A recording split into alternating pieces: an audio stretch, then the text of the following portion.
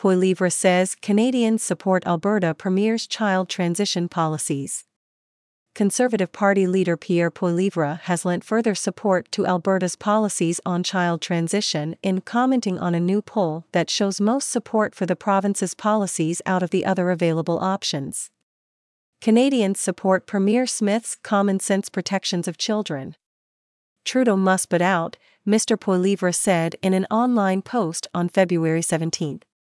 The post also contains a screenshot and a link to a National Post article based on a post-media poll titled "Nearly Half of Canadians Support Banning Surgery and Hormones for Trans Kids," exclusive poll.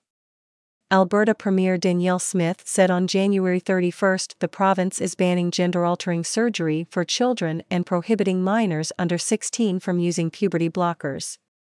Parental consent will also need to be sought if a child wants to change pronouns at school. The post-media poll, conducted by Leger, asked Canadians' views on the matter. In general, the findings show an overwhelming majority either support Alberta's policies or at least believe parental consent is necessary. The survey shows that 45% of respondents support a blanket ban on gender reassignment surgery for minors, while on the opposite end, 11% said that minors should be allowed to get a surgery without parental consent. Around 30% said they support medical interventions with parental consent. On the issue of puberty blockers and hormone therapies, 42% of respondents said they are opposed to it for minors under 16, again making support for Alberta's policies the most popular response by a large margin.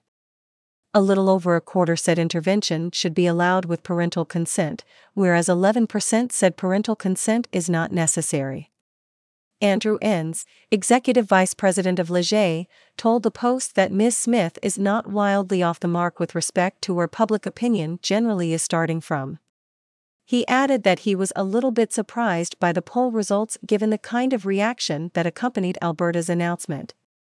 Prime Minister Justin Trudeau accused Ms. Smith on February 2 of adopting the most anti-LGBT policies in Canada.